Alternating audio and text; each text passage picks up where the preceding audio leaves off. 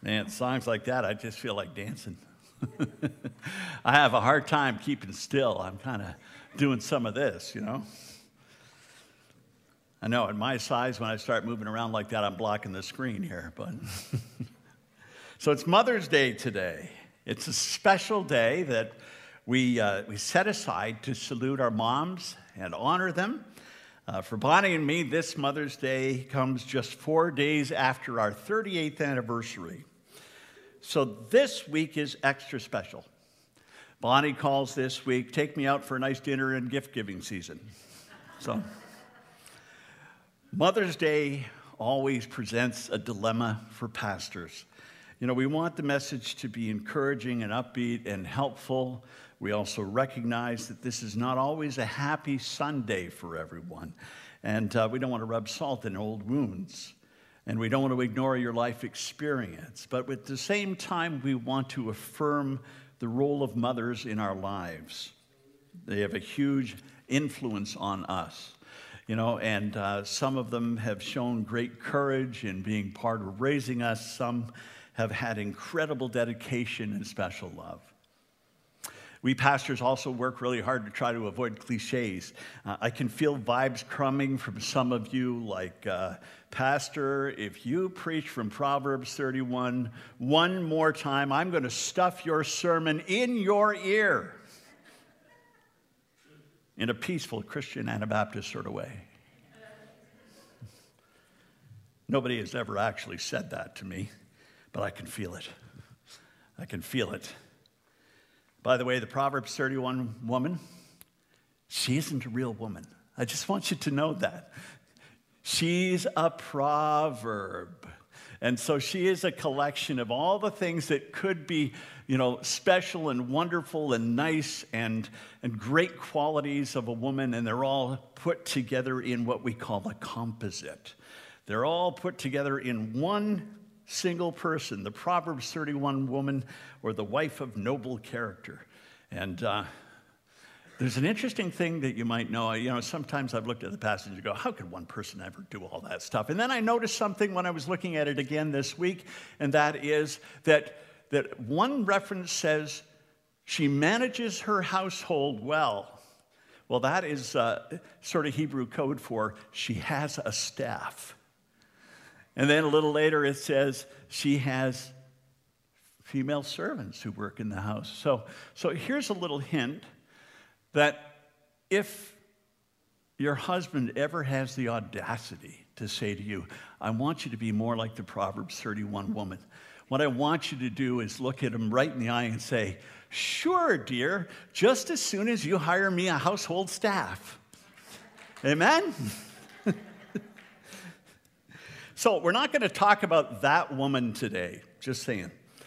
Instead, we want to do a little storytelling about two women who may have passed by when you were reading your Bible. Somebody that you may know, but you may not remember a whole lot about them. Two women who lived very significant lives, enough so that their stories are recorded in Scripture to be remembered for all time and known by all of us. So today we're looking at a woman named Jochebed. And she was the mother of Moses. We're also looking at Naomi, who was the mother-in-law of Ruth, two women of great significance.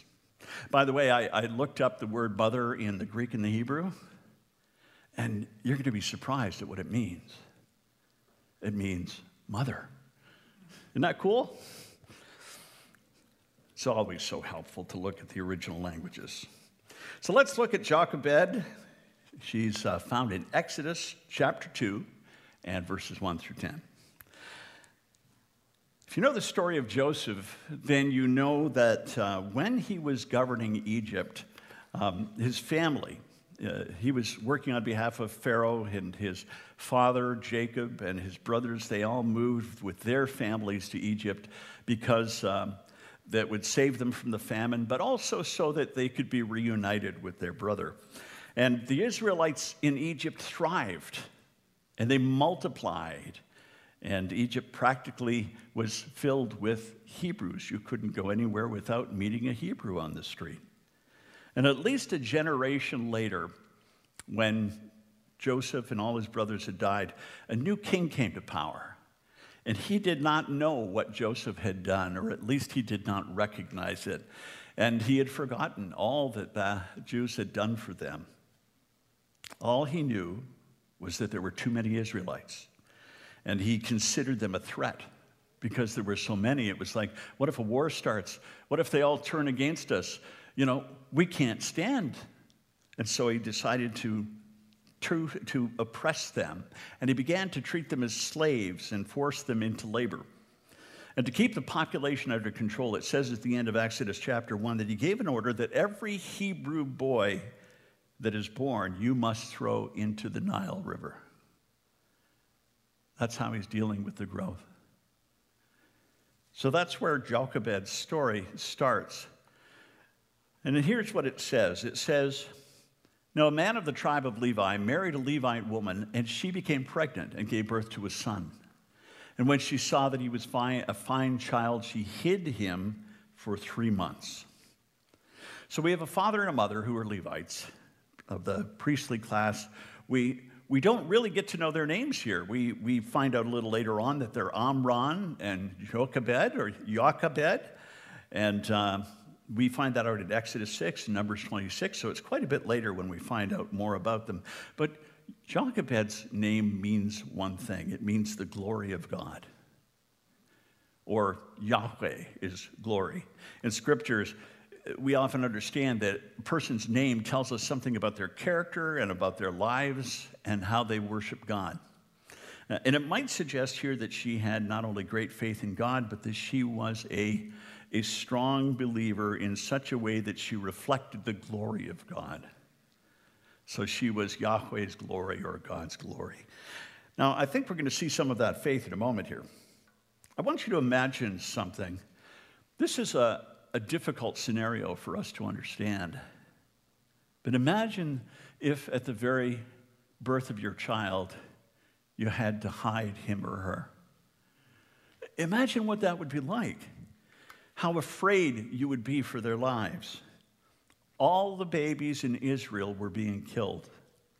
And no matter how much or how well you hid your baby, I think Jochebed knew that it was only a matter of time before they were discovered as the soldiers went searching and probably went house to house.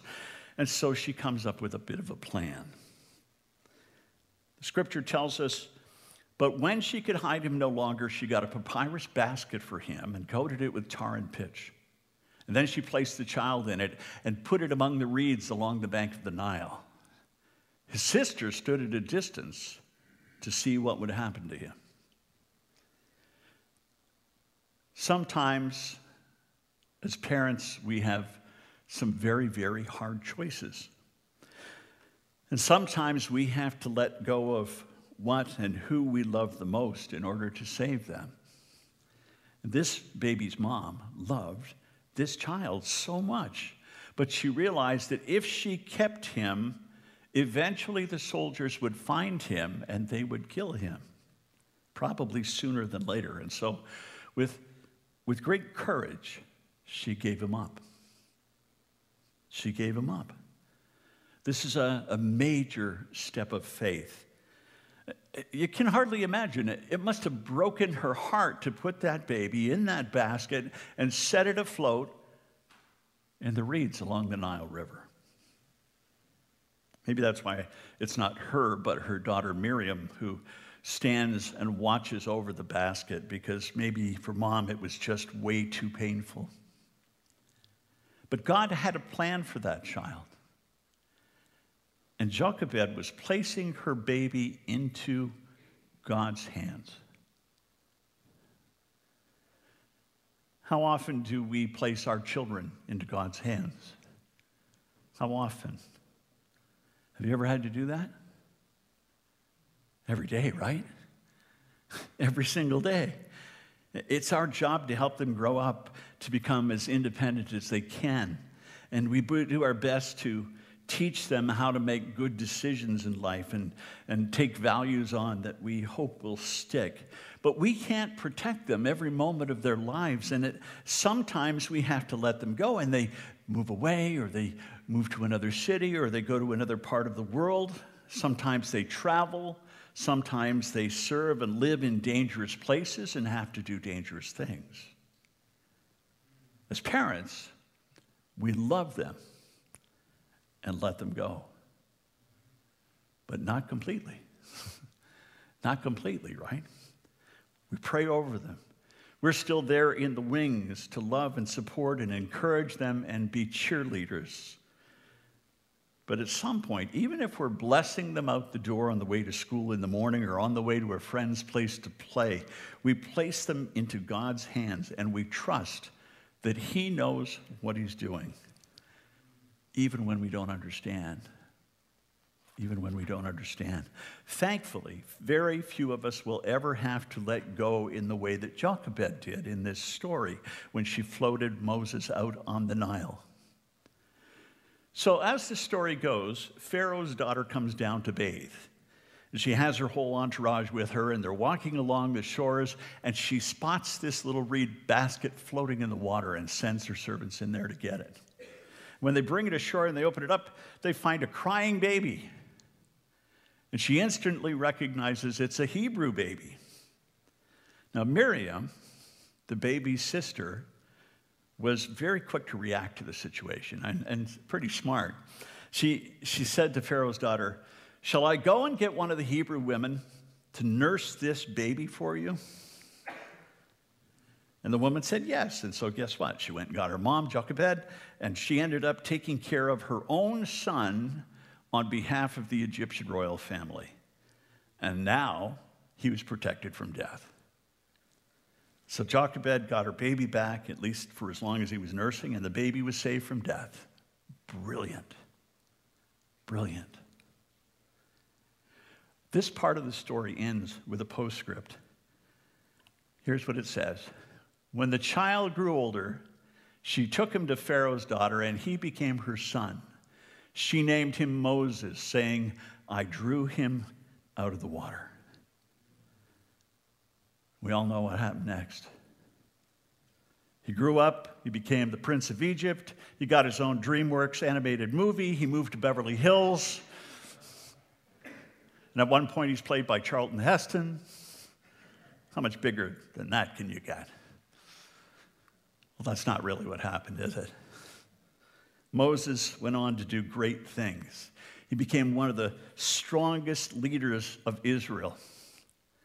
And with his brother Aaron and his sister Miriam beside him, they led the Hebrews out of captivity to freedom. Moses is the one who parted the Red Sea in God's power to help the Hebrews escape. Moses led them into the desert when they were complaining and would not follow God directly. And he walked with them through 40 years. And he's credited with bringing them right up to the gates of the Promised Land. He's credited with writing the first 5 books of the Bible.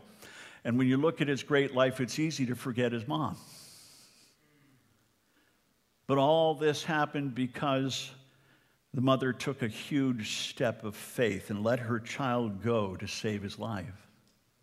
She launched him out on the waters of the Nile. And God used Moses in amazing ways, thanks to this woman of faith and courage. A woman who took a significant risk to save her child's life.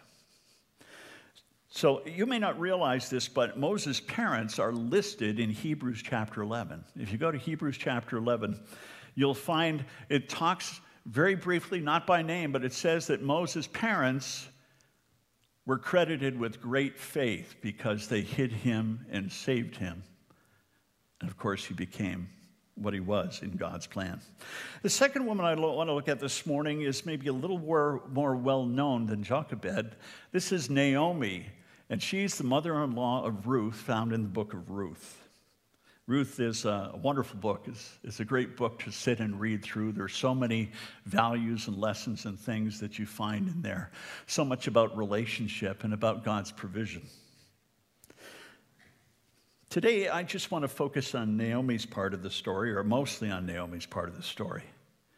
Naomi lived during the time of the Judges. She and her husband, Elimelech, they lived in Bethlehem with their 2 sons, Mahlon and Chilion. And when a famine hit Judea, They had to move to find some food. And so they ended up settling in the region of Moab. Now, we don't know what happened, but Ruth chapter 1 and verse 3 tells us that Naomi's husband dies, and she's left a single mom with 2 sons. And when they grow up, they marry Moabite women. Now, that sounds, is that outside of the law? Well, no, not really. The Moabites, they were descendants of Lot, who was a nephew of Abraham. And so it would be okay for them to marry the Moabite women, even though Moabites were not well liked, they were not well accepted. I suspect it was maybe a little bit like the Samaritan situation, where there was a lot of tension. They were distantly related, but they were still considered foreigners. Well, at some point, another tragedy happens, and Naomi's 2 sons, they also die. And now we have all 3 women left as widows. Widow's life was pretty hard. According to Biblical Archaeology Society, they had a little article about this the other day, and they said the problem was much more than the obvious thing of being left alone. There was a great reduced income with the death of your husband. A woman in this period of time, in this patriarchal society and system, could not earn anything close to what a man could, and so their earnings would be meager. And after the death of her husband, Naomi's best hope for security would be her sons, who were obligated to care for her. But both her sons died. And widows were very poor, so much so that in the book of Acts we read about the beginning of the whole office of deacons, which is started to care for a certain group of widows who were not necessarily getting their fair share of the food distribution. And a widow in those days could become destitute, and some might even have died of starvation. That's what happened to widows. So in the beginning of the book of Ruth, we have these women in a dilemma. They don't have any means to support themselves, but they find out that back home, things have become better than when it was when they left more than 10 years before. And Naomi still has a little piece of land that belonged to her late husband. And so there's another possibility there. Here's what it says. It says, when Naomi heard in Moab that the Lord had come to the aid of his people by providing food for them, she and her daughters-in-law prepared to return home from there. With her 2 daughters-in-law, she left the place where she had been living and set out on the road that would take them back to the land of Judah. What a journey. They set out, they start down the road, and as they're going down the road, Naomi is starting to have a lot of different thoughts. This is all really beginning to work on her, and she decides that I better send these women home. There's no point them going back to Judah with her. There's no more sons there waiting for them as brides. They would do so much better if they went back to their own people, if they went back to their own families, and they would be able to find somebody, a husband of the right age, of their age, and they would be able to have happy and safe and secure lives. Ruth also becomes convinced that God has somehow turned against her. And there's a suggestion in his conversation with her 2 daughters-in-law that she's worried that her bad luck, her bad fate might spill over onto them. She says, no, my daughters, like they want to stay, and she says, no, my daughters, it's more bitter for me than you, because the Lord's hand has turned against me. You ever feel like that? Do you ever feel like God is against you? You ever feel like God is taking things away from you? You ever feel like he's just not going to settle until you have nothing? That may not be what's happening, but that's often what it feels like. Our tape starts playing in our mind over and over and over again. God doesn't love me. God doesn't care about me. He doesn't care what happens to me. I think this is going on in Naomi's head. But these daughters-in-law, they still wanted to go with her. And there were a whole lot of tears going on. And finally, Orpah decides to go back to her family and go home. And after they say goodbye, Ruth is still clinging on to Naomi. She's still hanging on to her mother-in-law. And it's here that Ruth speaks some of the most famous and beautiful words in Scripture that you probably know and you may have sung. But Ruth replied, "Don't urge me to leave you or turn back from you. Where you go, I will go. Where you stay, I will stay. Your people will be my people, and your God, my God. Where you die, I will die, and there I will be buried. May the Lord deal with me, be it ever so severely, if even death separates you from me." You get that they were close, right? I mean, really close. Ruth will go with her mother-in-law even to death. Now, let me ask you another serious question. What kind of woman must Naomi be in order to receive this kind of reaction from Ruth? Do you hear what I'm saying? What kind of woman would she be in order to get this kind of loyalty from someone? I mean, was she a cruel woman? Not very likely. Is this how you react to cruel people in your life? Was she nasty? Was she hateful? It doesn't seem so, does it? Her name is a clue for us. Naomi means pleasantness. Pleasantness. In fact, as we go on, it seems that Ruth was more like a daughter to Naomi than a daughter-in-law. And she's intensely loyal to her mother-in-law. You know, mother-in-laws often get the raw end of the deal. You know, they're the brunt of every joke. I hope you're listening, Mom, this morning. Bonnie's mom watches us every Sunday, so hi, happy Mother's Day. Butter tarts would be good. Cherry pie is great. Mother-in-laws often get the brunt of the joke. But Naomi doesn't deserve that. She's a woman of noble character. And these women love her, especially Ruth. So Ruth journeys back to a home that really isn't her home. So when they arrive in Bethlehem, it says the whole town recognized Naomi, that she was back, and it says the whole town was stirred. And they were greeting her, and they couldn't believe that she was back, and obviously she was very well liked there. But along the life in her journey, she had become bitter. And she told the people that she met, she said, "Don't call me Naomi. Call me Mara, because the Almighty has made my life very bitter. I went away full, but the Lord has brought me back empty. Why call me Naomi? The Lord has afflicted me. The Almighty has brought misfortune on me." I think Naomi's reaction is very understandable. I mean, she's had a lot of loss in her life. She's had a lot of suffering. She's had a lot of grief. To her, as we said, it must seem as if God had just taken everything away from her. And I wonder if you've had those feelings too. Did you ever feel like you were insignificant? Did you ever feel that you didn't matter to God? When we go through difficult times or terrible experiences, it's very easy to think these things. And you know, once bitterness gets a hold of us, it begins to pull us down.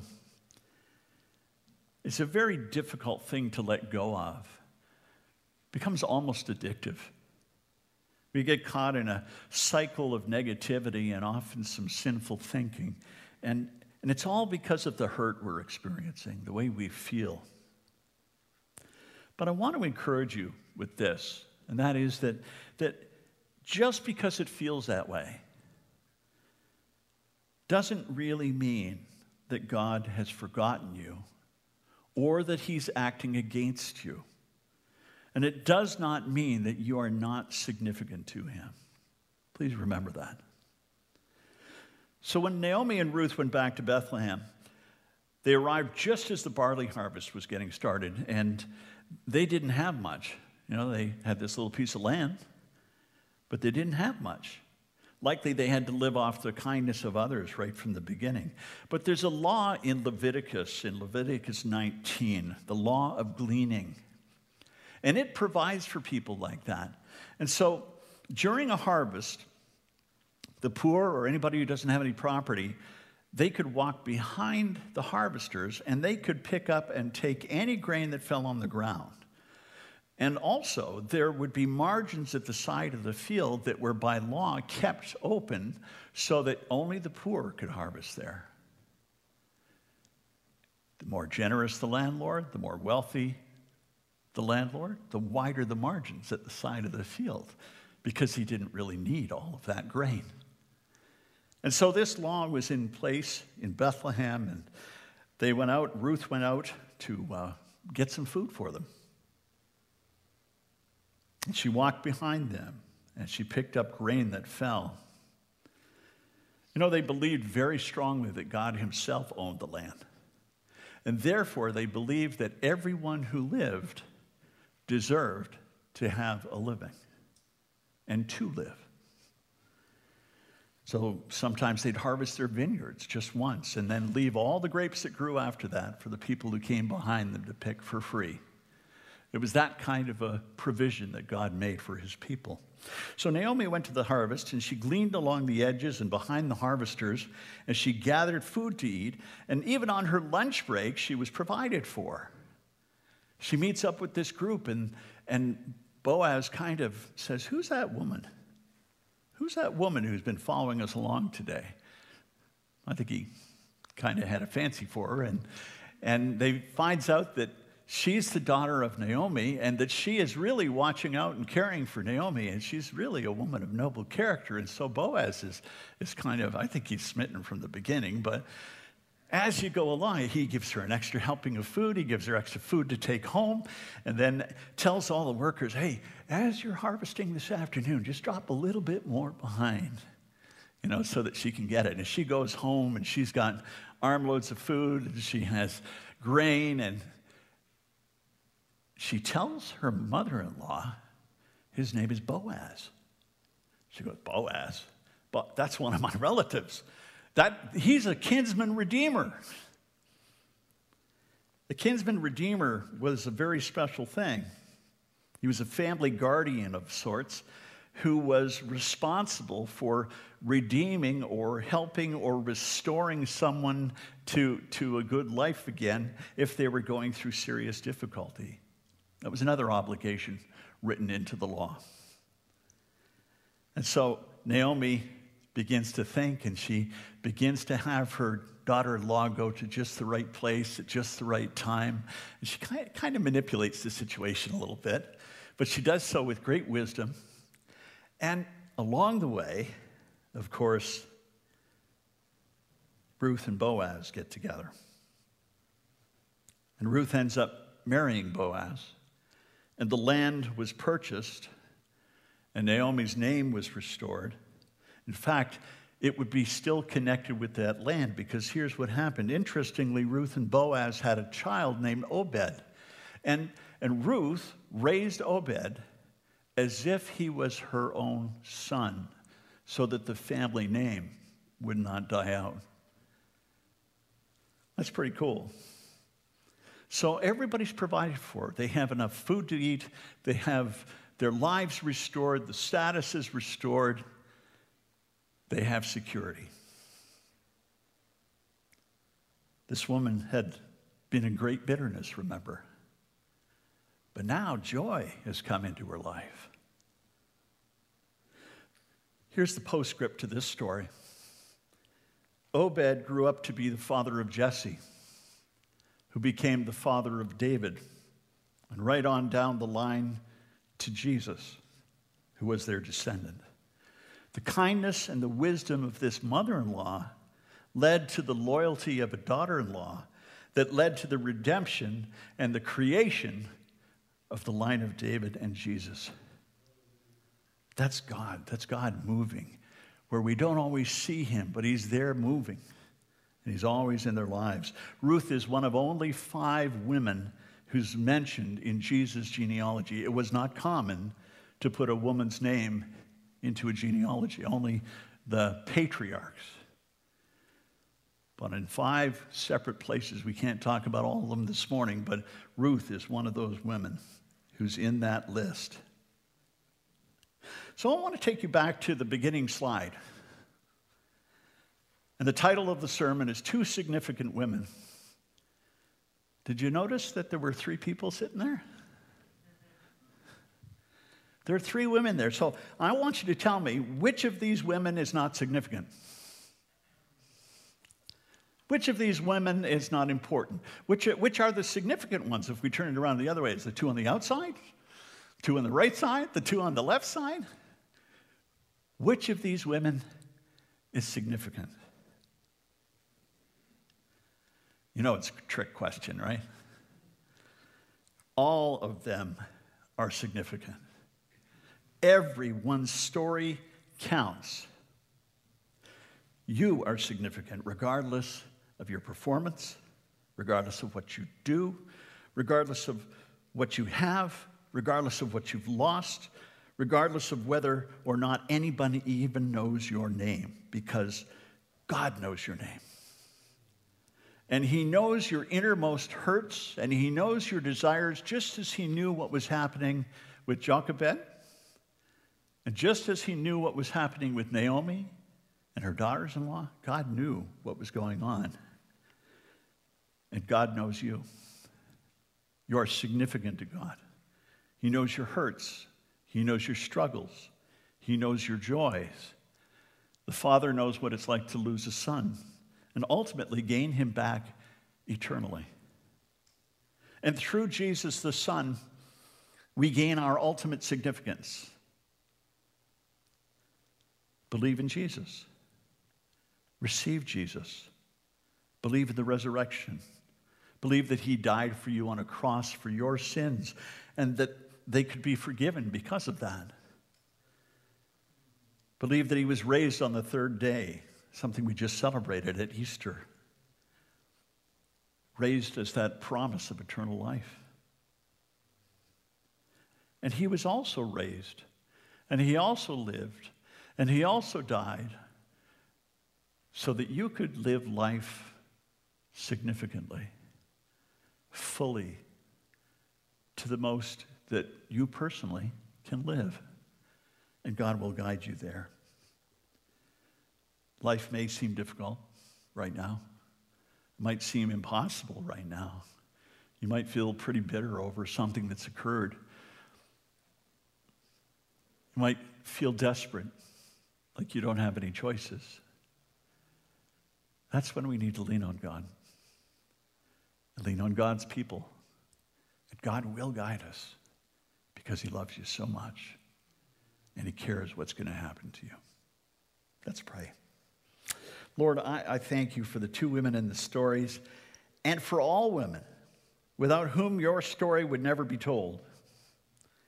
And I thank you today for our mothers and the wives of our children without whom there is no human race. Bring your blessing on them today. Build them up in your love. Reveal yourself to them in a very powerful way today through your Holy Spirit. In Jesus' holy name we pray. Amen.